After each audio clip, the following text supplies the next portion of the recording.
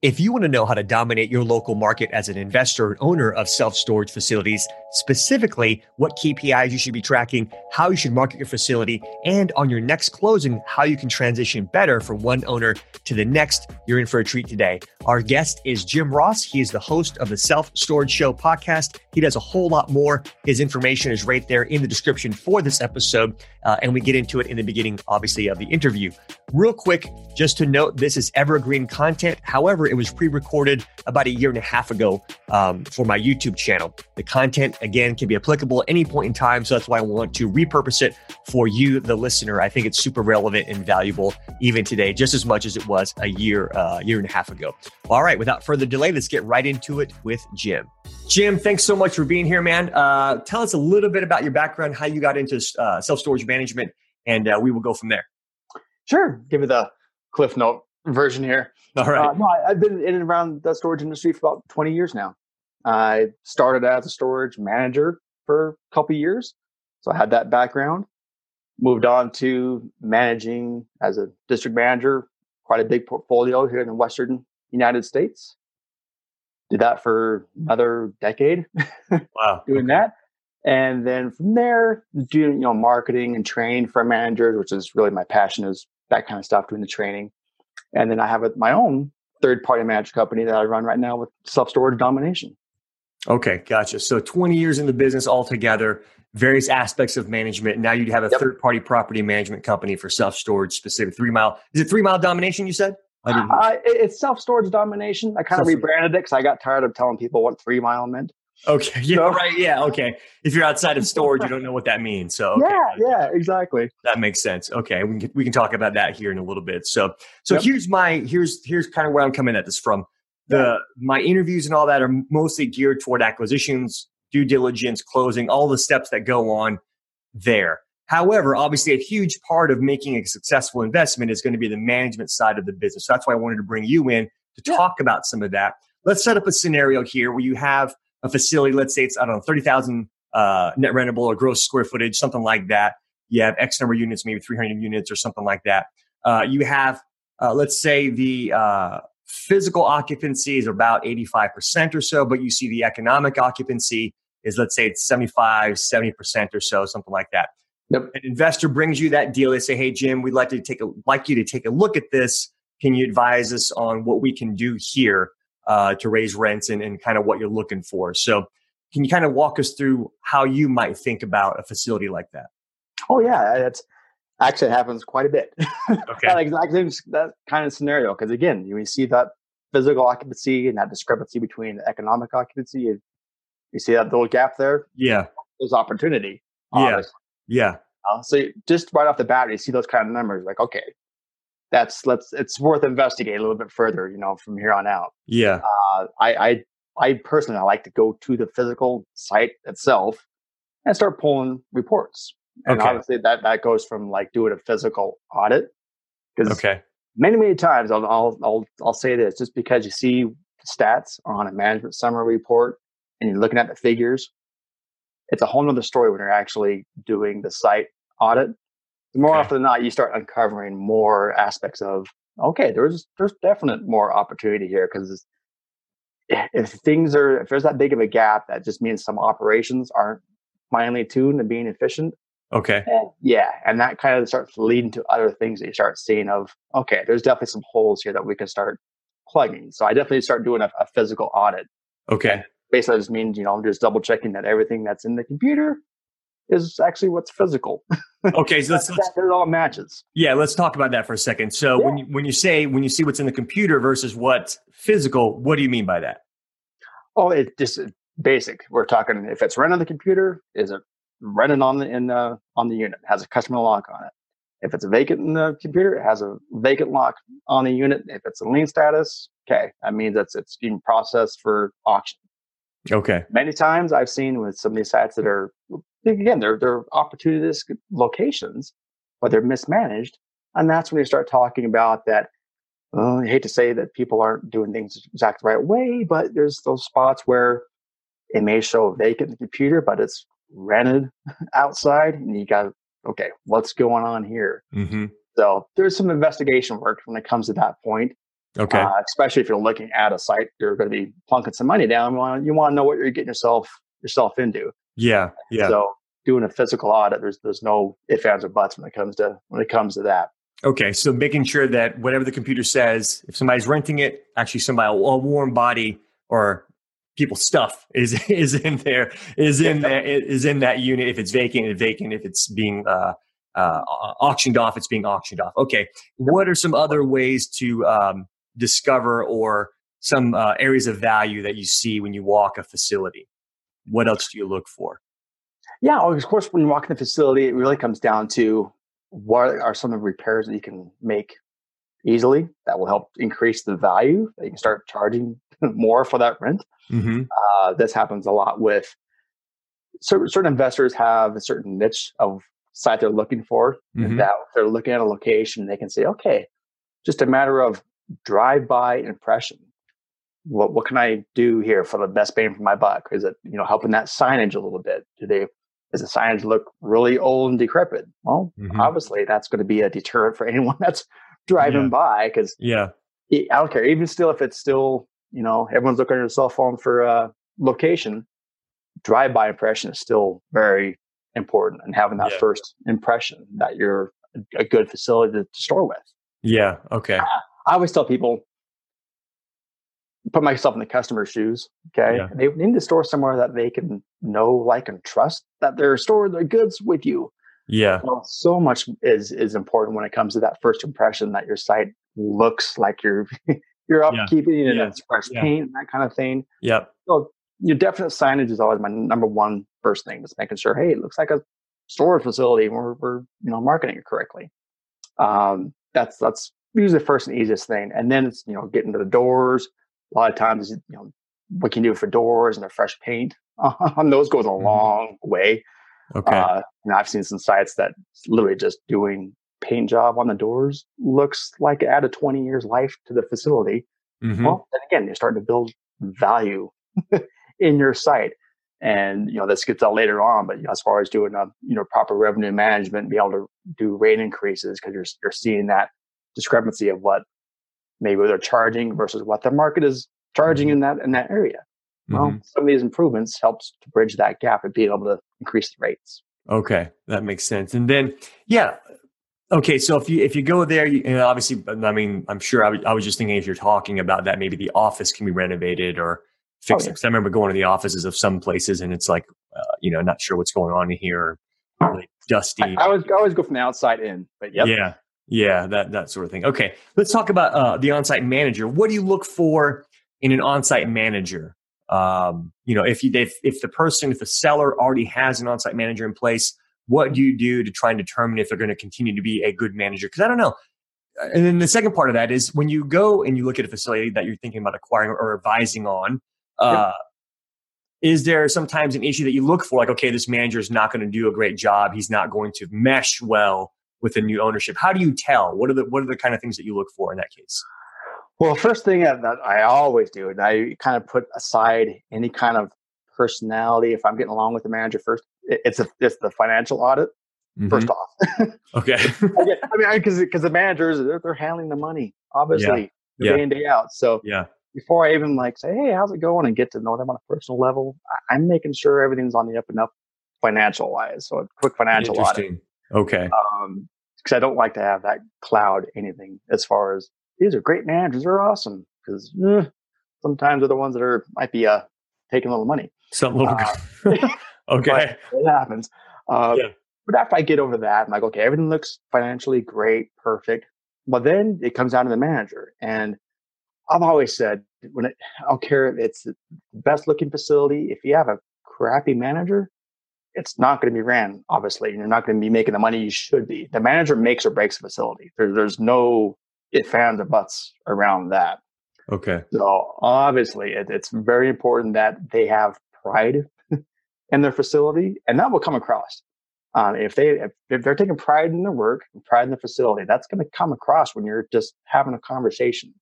I don't like going into a site and having it feel like an interview of like, all right, impress me if you want to keep your job.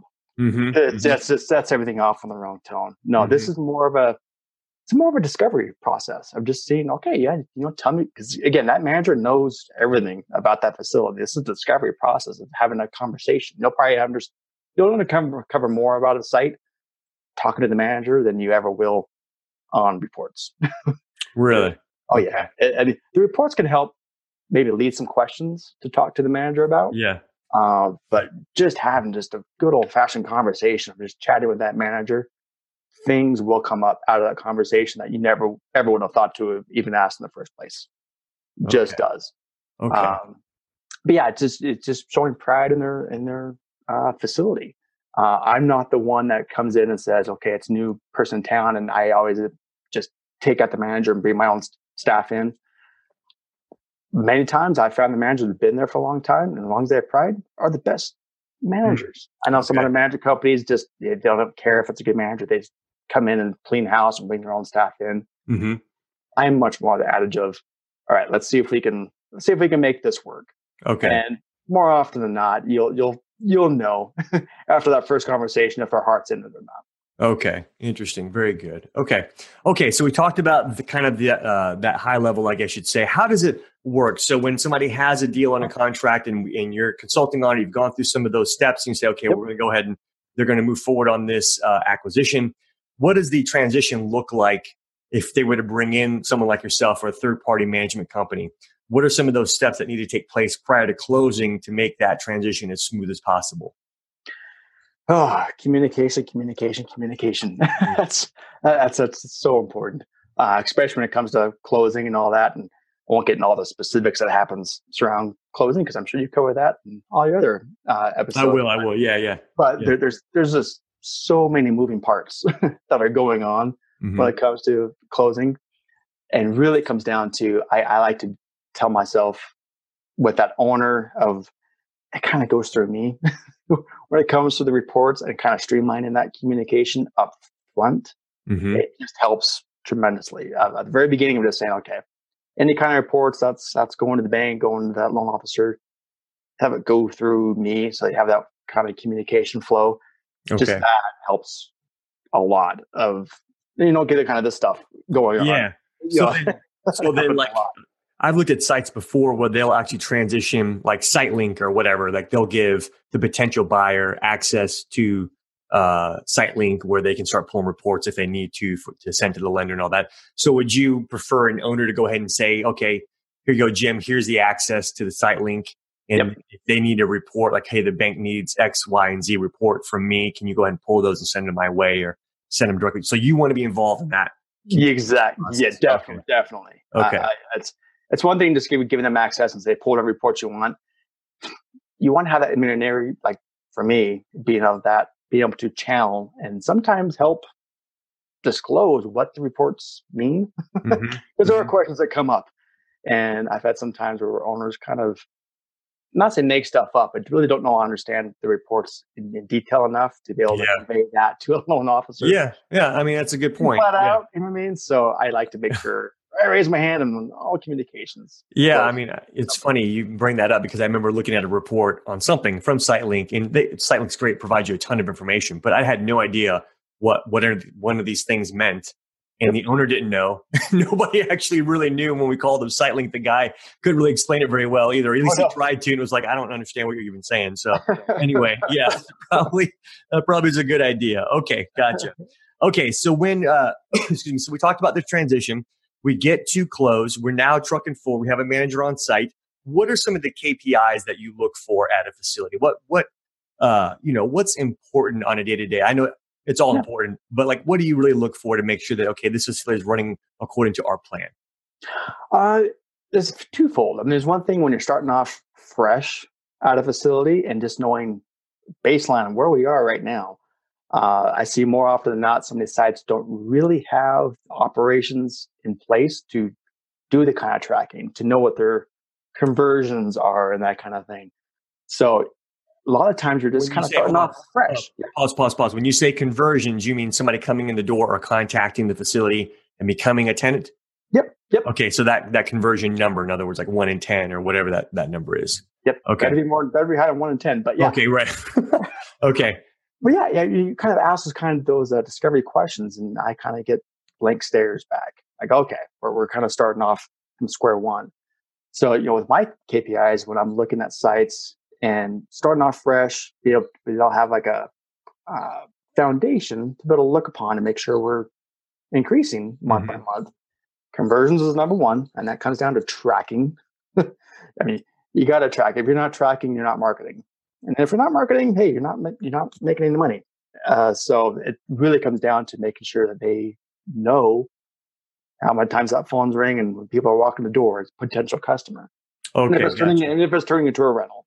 Okay. I mean, as simple as that sounds, that's number one is tracking. Okay. And then it really comes down to, well, what's my ROI? What am I getting my best bang for my buck on marketing dollars? I see a lot of owners out there, but many times they kind of get a little too narrow focused on different kind of marketing strategies that they can be doing.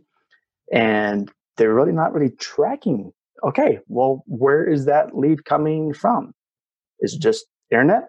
Is it Google My Business? Is it a landing page? There's so many things that you can do. And a simple tracking number goes a long, long way. Okay. So, conversions, marketing.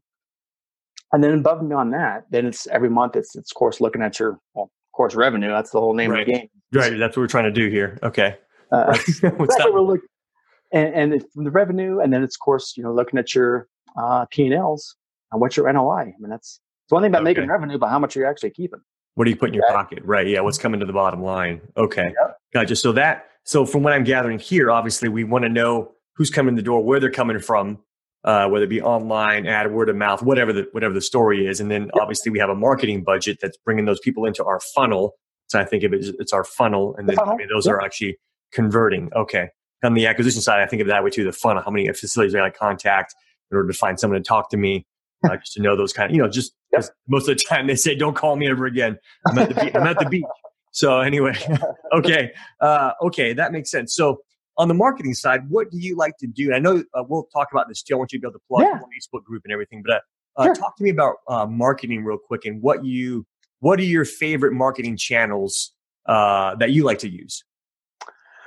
Yeah, that's a loaded question. I'll try to. I'll do it down here. Thanks a lot. Okay.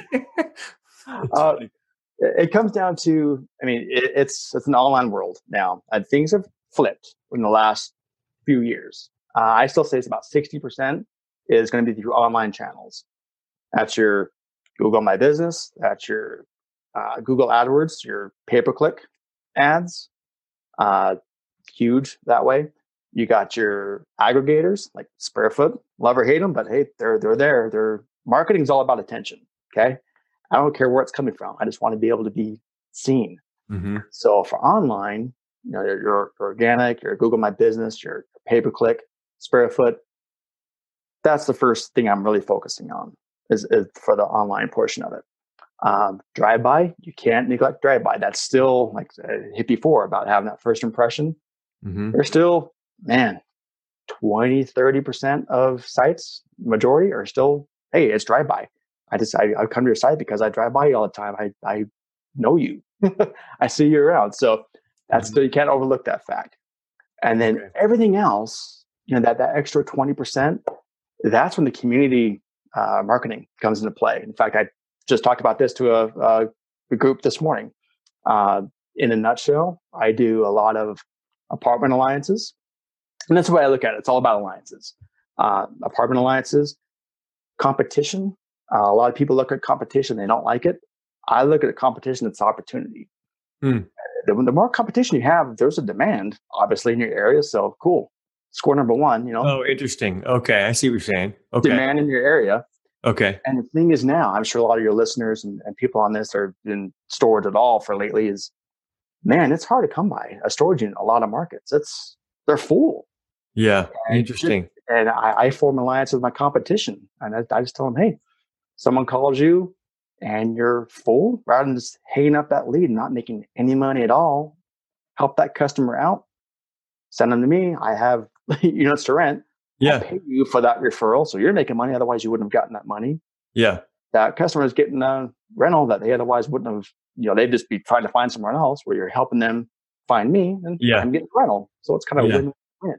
Yeah.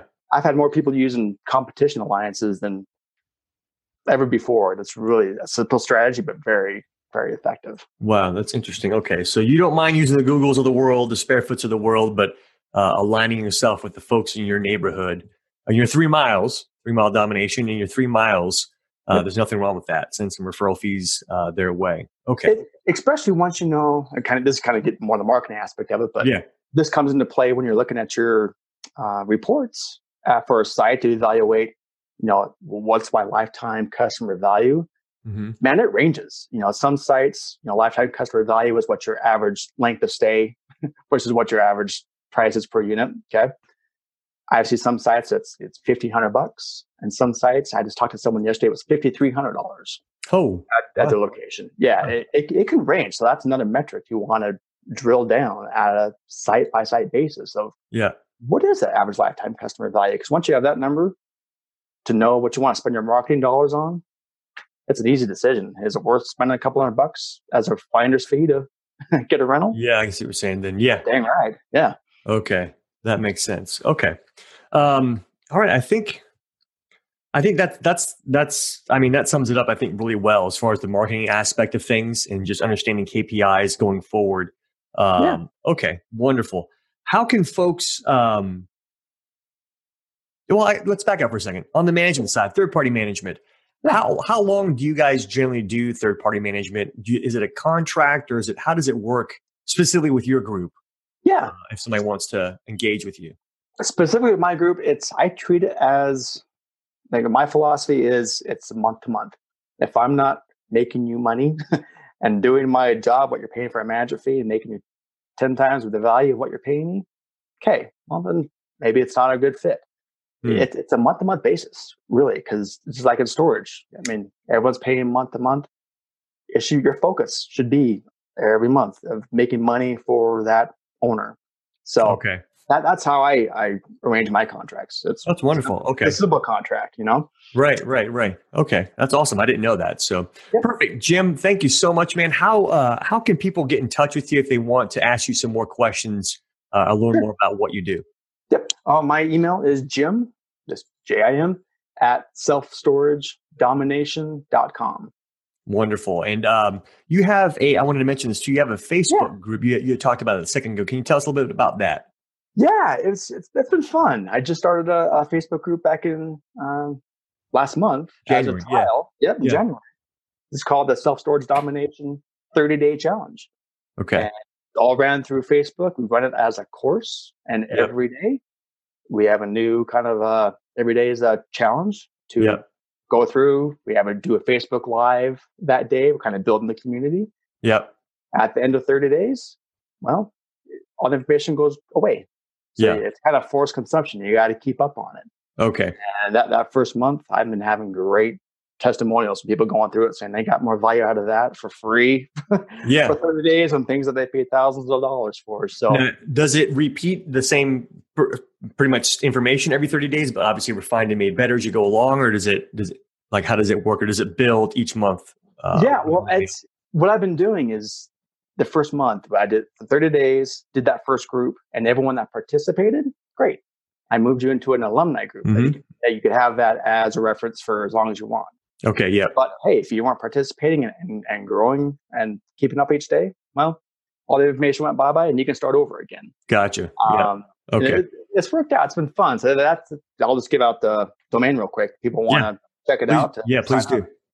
Easy. It's just the selfstoragechallenge.com. Theselfstoragechallenge.com. Free for folks to use? Yep. For now. Well, that's for now. Exactly right. Yeah. Hey, there's nothing wrong with that. So for now, if you're listening, watching, jump on that because that information is extremely valuable. I was in the first group. I'm in the alumni group now, and it's been great. So I think that's it for now, Jim. I appreciate it, man. Let's stay in touch. I'll probably have you back on once I have some more questions and follow up and all that. We'll probably hit it from a different angle because I think management is super important. It's a weakness I have. I know how to find deals and close them, but not necessarily get hands-on with the management. So it's something that I like to learn more about and help people learn more about as well. So, and plus, I mean, if you're going to work with a lender, if you don't have enough experience in management, you have to bring someone in. So it's important to know that side of the business, I think. So you got it. Well, yeah, it's been fun. Kind of fun being on this side of the interview process. So yeah, it is. Yeah, hey, and you have a podcast. Yeah. Why don't you tell people about that podcast? I don't self-promote very well, do I? No. Come on, man. It's a podcast that's been around for quite a while now. I think I just filmed my 58th episode this morning. So it's awesome. Going. The Self Storage Show. Any kind of podcast aggregator you have, or there's actually an app you can look up on Google and Apple. It's just The Self Storage Show. Check it out. The Self Storage Show, man. Providing value all over the place. Jim, thanks so much for being here, man. We will talk soon. All right. Sounds good, Chris. Take care. All right, that was Jim Ross. If you want to connect with him further, check out the description for this episode, and you have all the links right there at your fingertips. I'm Chris, host of the I'm Chris, host of the Storage Investor Show. I say self-storage so much that it gets me tongue-tied sometimes. So, host of the Storage Investor Show podcast. If you want to connect with us, please visit storageinvestorshow.com. That will redirect you to our website. If you want to connect with us and learn more, get to know us a little bit, please reach out to us via our website, storageinvestorshow.com. That's it for now, guys. I'm Chris. We'll talk soon.